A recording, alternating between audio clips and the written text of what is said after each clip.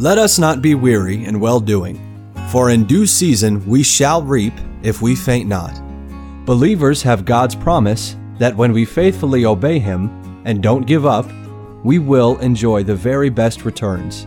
Let the Lord encourage your heart as Joe Vasick, pastor of Northeast Baptist Church of Danbury, Connecticut, urges us to stay the course.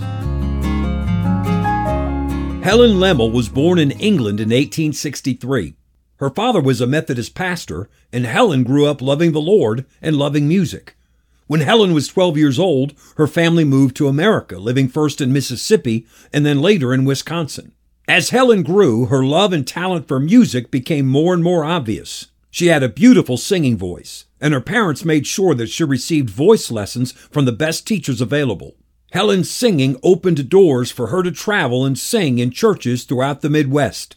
In 1907, when Helen was 43 years old, she traveled to Germany for 4 years of advanced voice instruction. It was there that she met her husband. They married and moved back to America in 1911. Helen continued to travel and sing, and she was also hired to teach music at Moody Bible Institute. She loved the Lord, she loved her husband, and she loved her life. It seemed that everything was perfect. But when Helen Lemmel was in her 50s, her perfect life was turned upside down. She suffered some serious physical problems, and the strain on her body left her completely blind. Her husband decided that he couldn't deal with having a blind wife, so he left her. Helen resigned from her teaching position at Moody Bible Institute, and she moved to Seattle, where she joined the Ballard Baptist Church, and she was active there for the rest of her life. She gave herself to writing hymns. And before she died in 1961, at 97 years of age, Helen Lemmel had written over 500 gospel hymns. She never gave up on life.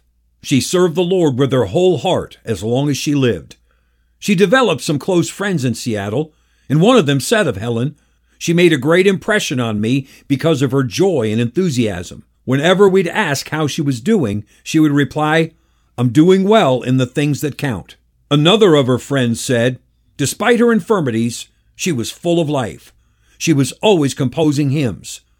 In the early years of Helen's blindness, when she was still getting used to her new life, friends would come to visit her, and she would always enjoy it when they would read to her. One day, a friend brought with her a devotional pamphlet titled Focused, written by Lilias Trotter.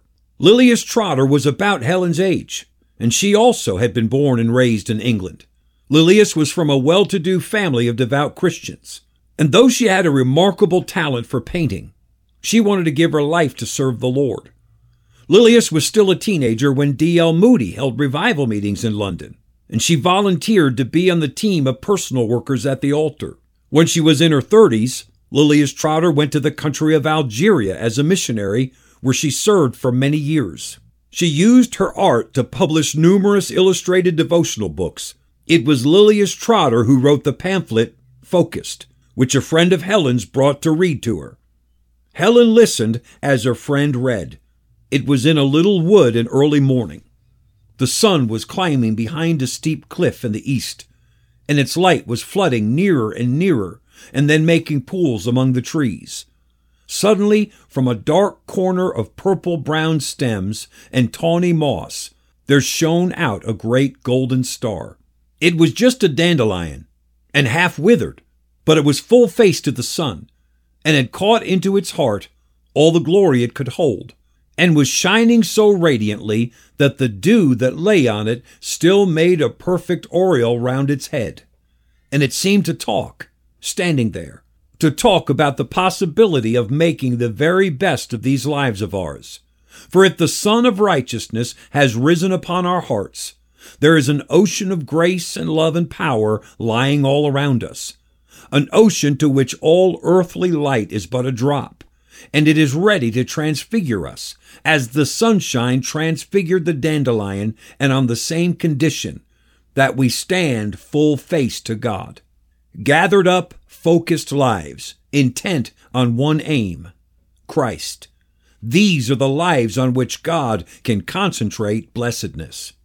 Helen listened, intrigued, as her friend continued to read the short devotional. Then towards the end came a statement that captivated Helen Lemmel.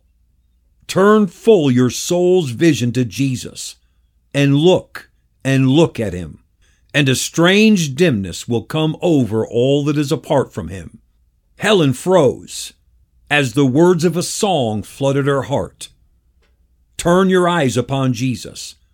Look full in his wonderful face, and the things of earth will grow strangely dim in the light of his glory and grace. The words of the verses came to her before the week's end. Turn your eyes upon Jesus would become the best known of all of the hymns that Helen Lemmel wrote. Knowing the great heartache she was enduring gives new meaning to the words she wrote. O soul, are you weary and troubled? No light in the darkness you see? There's light for a look at the Savior, and life more abundant and free. When Lilias Trotter learned of the beautiful song that her devotional Focused had inspired, she republished it and included Helen Lemmel's song. Christian, turn your eyes upon Jesus today. Stay the course. We pray that today's program was a blessing to you. If you have any questions or comments, we'd love to hear from you. You can email us at staythecourse@nbcdanbury.org. God bless you.